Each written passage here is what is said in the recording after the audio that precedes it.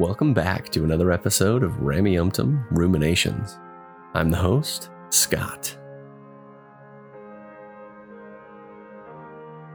Today's episode is called Falsifiability and the Shelf.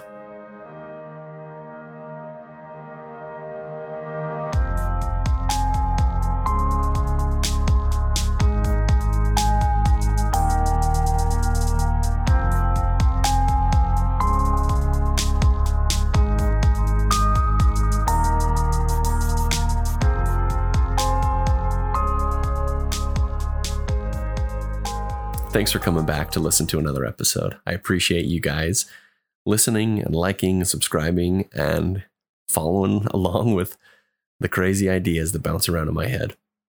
This one will be a continuation of the discussion last week, where we talked about the demarcation problem. So if you didn't listen to that one, I do recommend going back and listening to the primer I gave on the demarcation problem as presented by Karl Popper.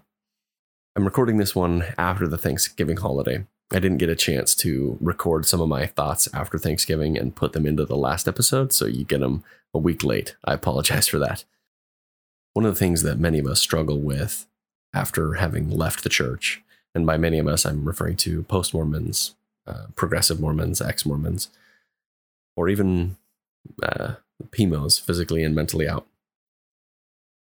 One of the things that I have struggled with, and from what I've read in the Reddit forums and seen in the various discussion boards, it's hard to connect to family after a faith change. And this holiday was particularly hard for me for a number of reasons. I won't go into all the details, but the day after Thanksgiving, I took my family to see the new Disney movie Encanto. And I'm not ashamed to admit that I typically, if a kid's movie is really good, I will usually cry at the end. I've always been an emotional guy, and that's just who I am. Oh man, when I saw Encanto from the very beginning of the movie, it resonated so much with me. And watching the movie was a very cathartic experience, but it also left me really sad because the resolution that they have at the end of the movie is something that may never happen for me and my family. So it was a bittersweet movie to watch, but I did really enjoy it. I hope that you guys had a good holiday with your families. And I do have an upcoming episode. Maybe this will be next week, but I do want to talk about interacting with our families after a faith change.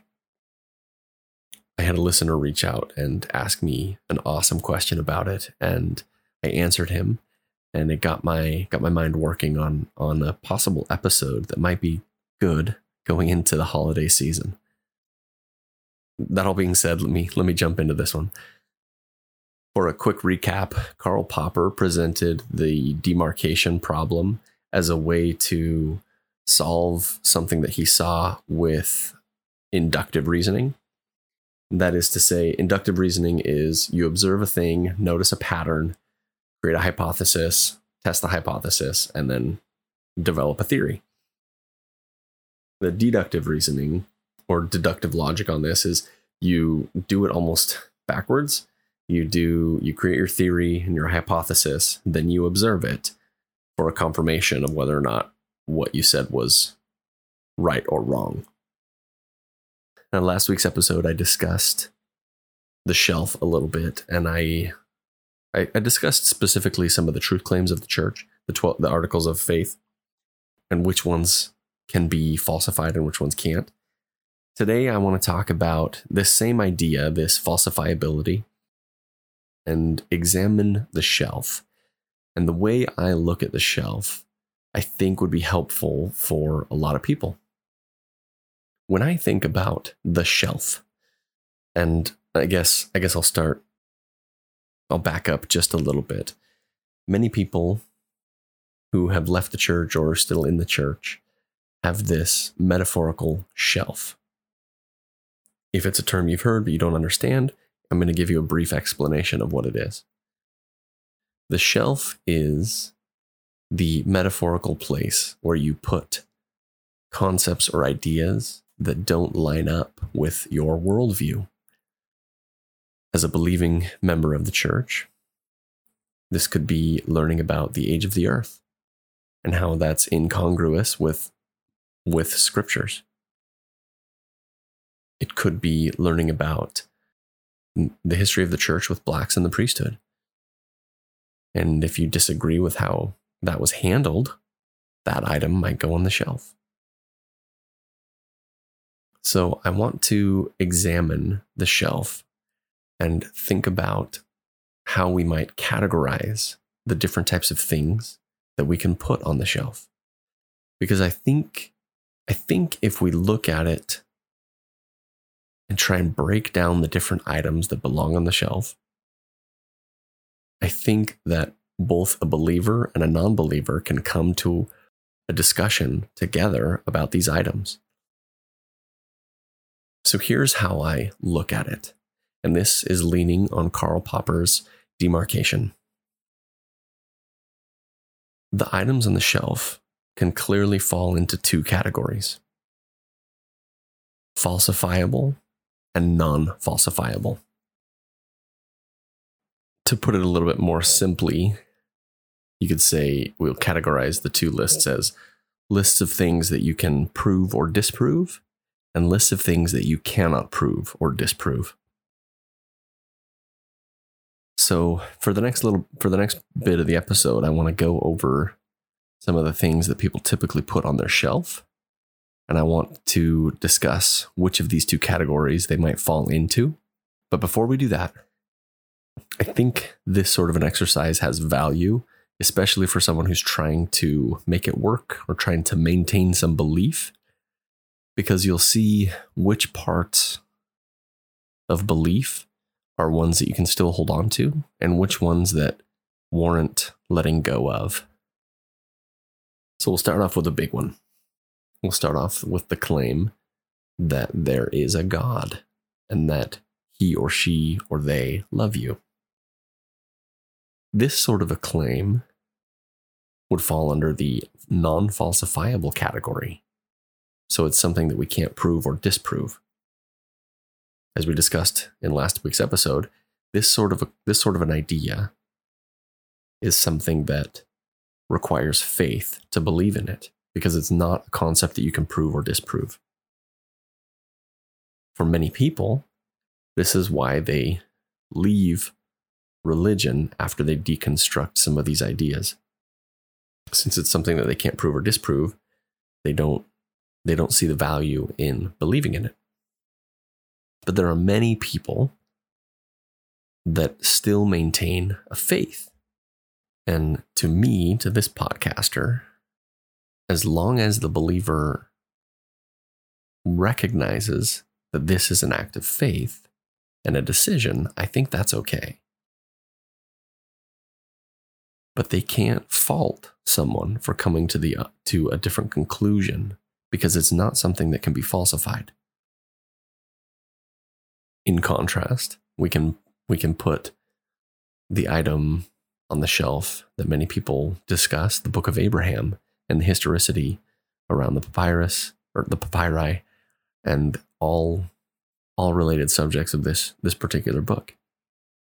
Now, most of the stuff regarding this specific subject would fall under the category of falsifiable.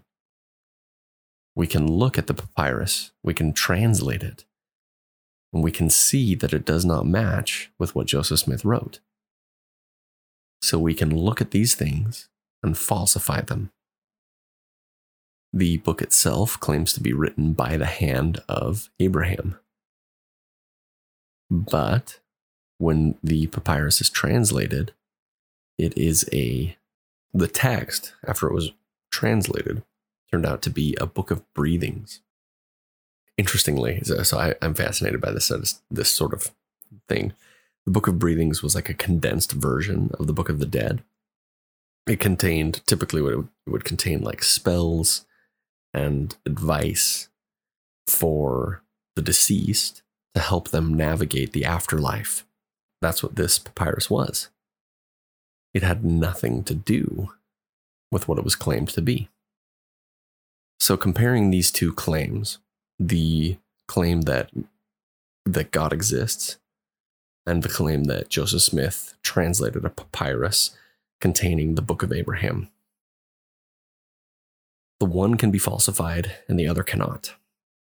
So for these claims that can be falsified, you can't have belief in a thing that isn't true.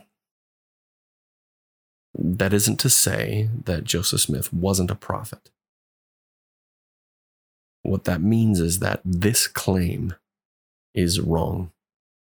And if that has an implication about your faith, then it needs to be addressed. And you could go through each of these items. Now, this list is not comprehensive that I'm going to share, but here are some of the things that people put on their shelf. The practice of polygamy, the past policies with blacks in the priesthood and blacks in their membership in the church, gender inequality, the policies of exclusion to the LGBTQ plus community, the historicity of the Book of Mormon, the first vision. I could keep listing item after item. You could throw on there both things that are problematic and truth claims of the church.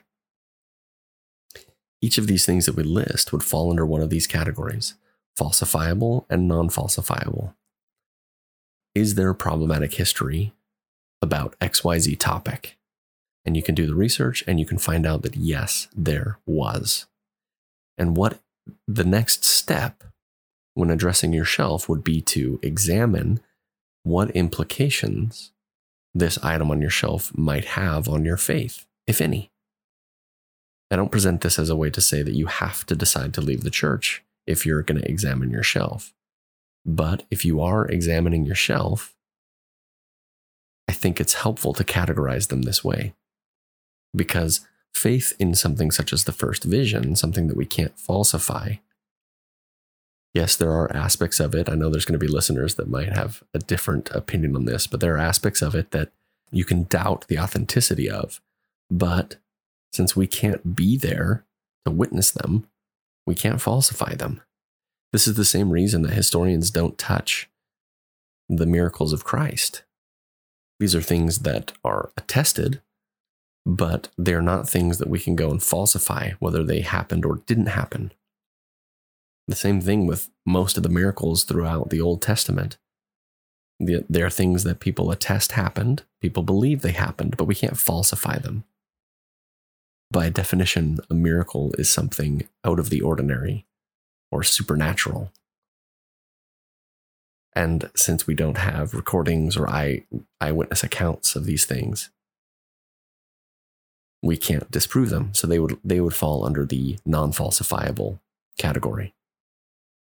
If the listener goes down through the items in the CES letter or in Letter to My Wife, I think it's fascinating.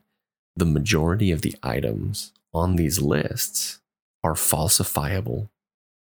It's the Book of Mormon historicity. It's the Book of Mormon translation issues. It's the Book of Abraham. It's the practice of polygamy and polyandry. It's the Kinderhook plates. It's the priesthood restoration. It's the testimony of the witnesses. It's the creation. The vast majority of the items that fall under these lists made by Jeremy Reynolds or others that have made lists such as this, the majority of them fall under the falsifiable category, where you can look at these things and you can see that the institution of the church has been dishonest about many of these items. The wording there was really strong, so let me rephrase that. For example, if we look at the claims in the Book of Mormon, 2 Nephi 2:22, Alma 12:23 and 24, where it claims that there was no death on this earth before the fall of Adam. This is something that we can falsify because there was death before the time frame of when Adam and Eve would have existed, if we're going to go by the 7,000 year model. We know that the planet is upwards to 4.5 billion years old. And there is a plethora of extinct species that have lived and died well before Homo sapiens came onto the scene. So in an instance like this, if someone is inclined to believe, and maybe this is a play that the church could do down the road, they can reconcile these sort of discrepancies by acknowledging that the scriptures were working with the limited knowledge of geography and evolution that they had at the time when they were written. If they could free themselves from a literal reading and allow the text to be wrong, then I think a lot of these issues can move over to the category of non-falsifiable, where a believer can maintain their faith in the truth claims. Another idea or another concept that people put on the shelf that kind of straddles the line of falsifiable and non-falsifiable, it's the witnesses to the Book of Mormon. On one hand, we can examine the character of these people that were making these witnesses as to having seen the Book of Mormon.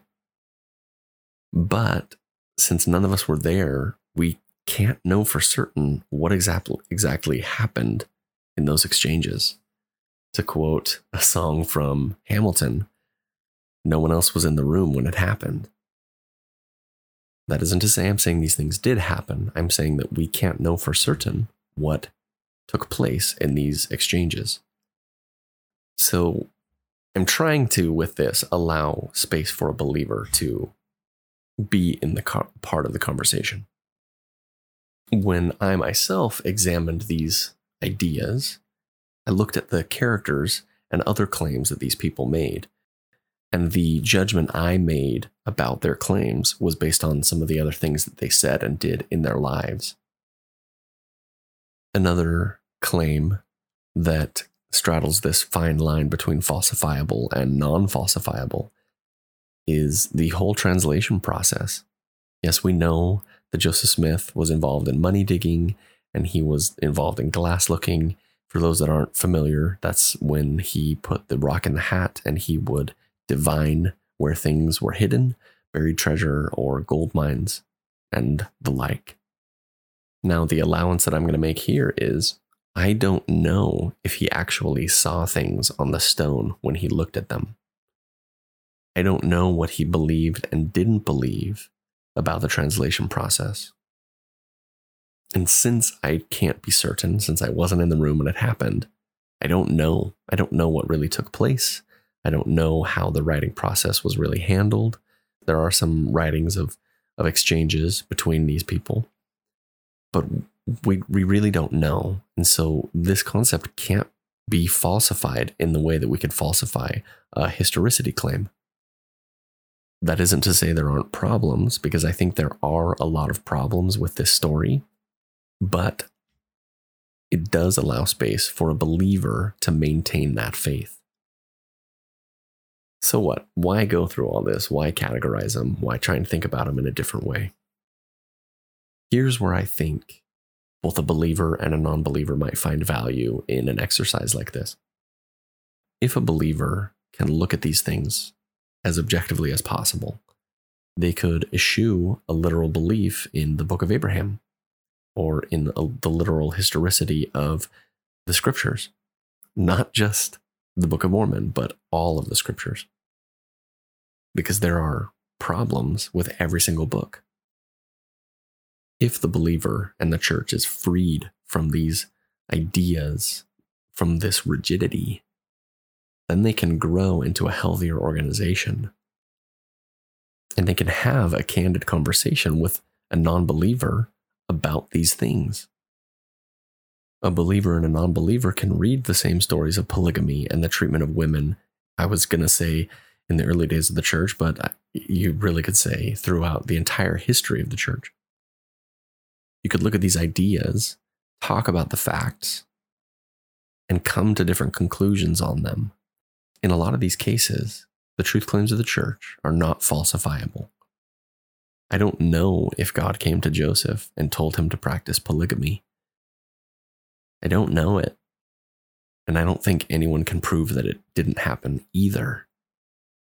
What we can examine is how it was practiced in the early days of the church. And we can examine if it was good or not. If a believer and a non-believer come to a conversation like this, and a believer says, I believe God commanded Joseph to do this, and a non-believer says, I can't prove that it happened or didn't happen, the believer and the non-believer can then examine the practice and whether or not it was good or bad for the people. How were those that practiced it, how were their lives affected or impacted by the practice? Were the people happy? Were they unhappy? Did they ever lie about it, or were they always honest about the practice? And if you have a conversation this way with a believer, you could concede and say, okay, maybe God did command it, but was it practiced in a way that a loving God would be okay with? And then you can examine it through a critical lens, even as a believer, to determine for these things that might be on the shelf.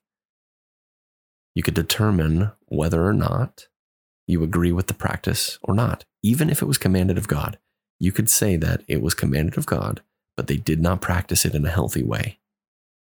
That's a conclusion that a believer could make if they examine the evidence. And for me, as a non-believer, if I'm having a discussion with a believer and they come to a conclusion like that, they accept the evidence, they accept how it was practiced, and they still choose to believe, I think it's a healthier way to view faith. On the other hand, there are many things that would be shelf items that after you examine them and look at them, there's no room left for a faithful response. And it's in those instances that a believer should take them off the shelf. Now, what I'm proposing here is not Orthodox Mormonism, and I recognize that. Someone that's an active believing member deconstructing their faith and deconstructing the ideas that they hold about religion and truth. They can't really talk openly about these things in the congregation or at Sunday when they go to church. I recognize that this will put the believer in an uncomfortable position of nuanced faith. But that is the only way to maintain faith. When we can falsify and verify the truth claims, and so many of them that when we do falsify them, when we do try and verify if they're true or not, they come up short and they prove to be inaccurate. We should not maintain those ideas. One of my favorite ones is the creation myths. If you go and look at the Genesis myths, I'm not going to talk about the Abraham one because that actually presents a different model.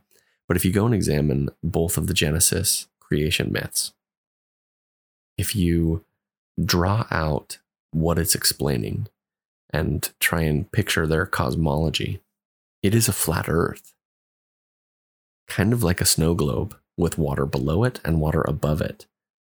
And that was how they viewed the world. And that's okay. I'm okay with the ancient Jews having a different cosmology than we do today. They didn't have the countless scientists that have proved that it's round before them to give them that information. They weren't working with the best knowledge that they had to develop this cosmology. So then the question I have, when we go and we look at this, the age of the earth and the creation of the earth, why do we have to hold to 4,000-year-old traditions about how the earth was created, when these are things that we can falsify and examine and learn about? And then the reader can look at these myths from a different lens and try and take spiritual value from them without looking at it literally. I've quoted Joseph Campbell before, and I've mentioned that I love just about everything that he's written, but here's a great quote from him from the book, The Hero's Journey. And he says, I don't see any conflict between religion and science. Religion has to accept the science of the day and penetrate it to the mystery. The conflict is between the science of 2000 BCE and 2000 CE. And that words it perfectly. Where a religion has power, it's into the mysteries of life. It's into the lessons of how to be a good person and what is important to a culture or a community. But when we use them as science books, that's where they fall short, because they are not that by any stretch of the imagination. I'll cite one more quote by him just because he's awesome, and I think it illustrates the point here. If someone is trying to maintain belief and be a nuanced member of the church, I think this next quote by Joseph Campbell is essential. This one comes from the Houston Chronicle back in 1986. The article is called Cultures Linked by Man's Ideas. And here's what he says. It says, if myth is translated into literal fact, then myth is a lie. But if you read it as a reflection of the world inside you, then it's true. Myth is the penultimate truth. If we look at it not as literal, if we free it from a literal interpretation and look at it from a new lens, then we can still learn from these stories. Then we can still be disciples of Christ and follow after his teachings because they were excellent. Love your neighbor, do unto others as you would have them do unto you, and to forgive other people freely. I mean, these are really valuable lessons. And if we look at these stories and free them, as I said, from a literal interpretation, we can learn from them and become better people. And if a believer decides to maintain a faith for many of the claims, that's okay. But I think they need to be freed and liberated from a literal interpretation of many of them. Because when we examine them, a literal interpretation does not stand up. I've chatted for way too long. For me, I love talking about church history and religion and theology because it's fascinating. And I have learned so much from different theologies. Here's the point that I'm trying to put across.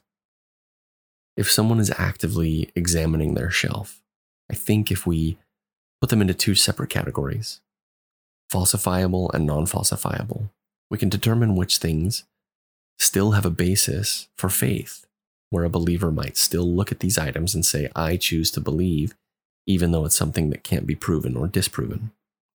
But for the items that are falsifiable, then we can look at them, re-examine the beliefs, and adjust them to be healthier for the entire organization. And that's what I'm suggesting here. Better understanding, better communication between a believer and a non-believer. Thank you so much for listening today. If this is content that you guys enjoy, I would greatly appreciate reviews, like it, subscribe to it on whatever podcast streaming app that you use. That helps get the word out and it helps more people find this.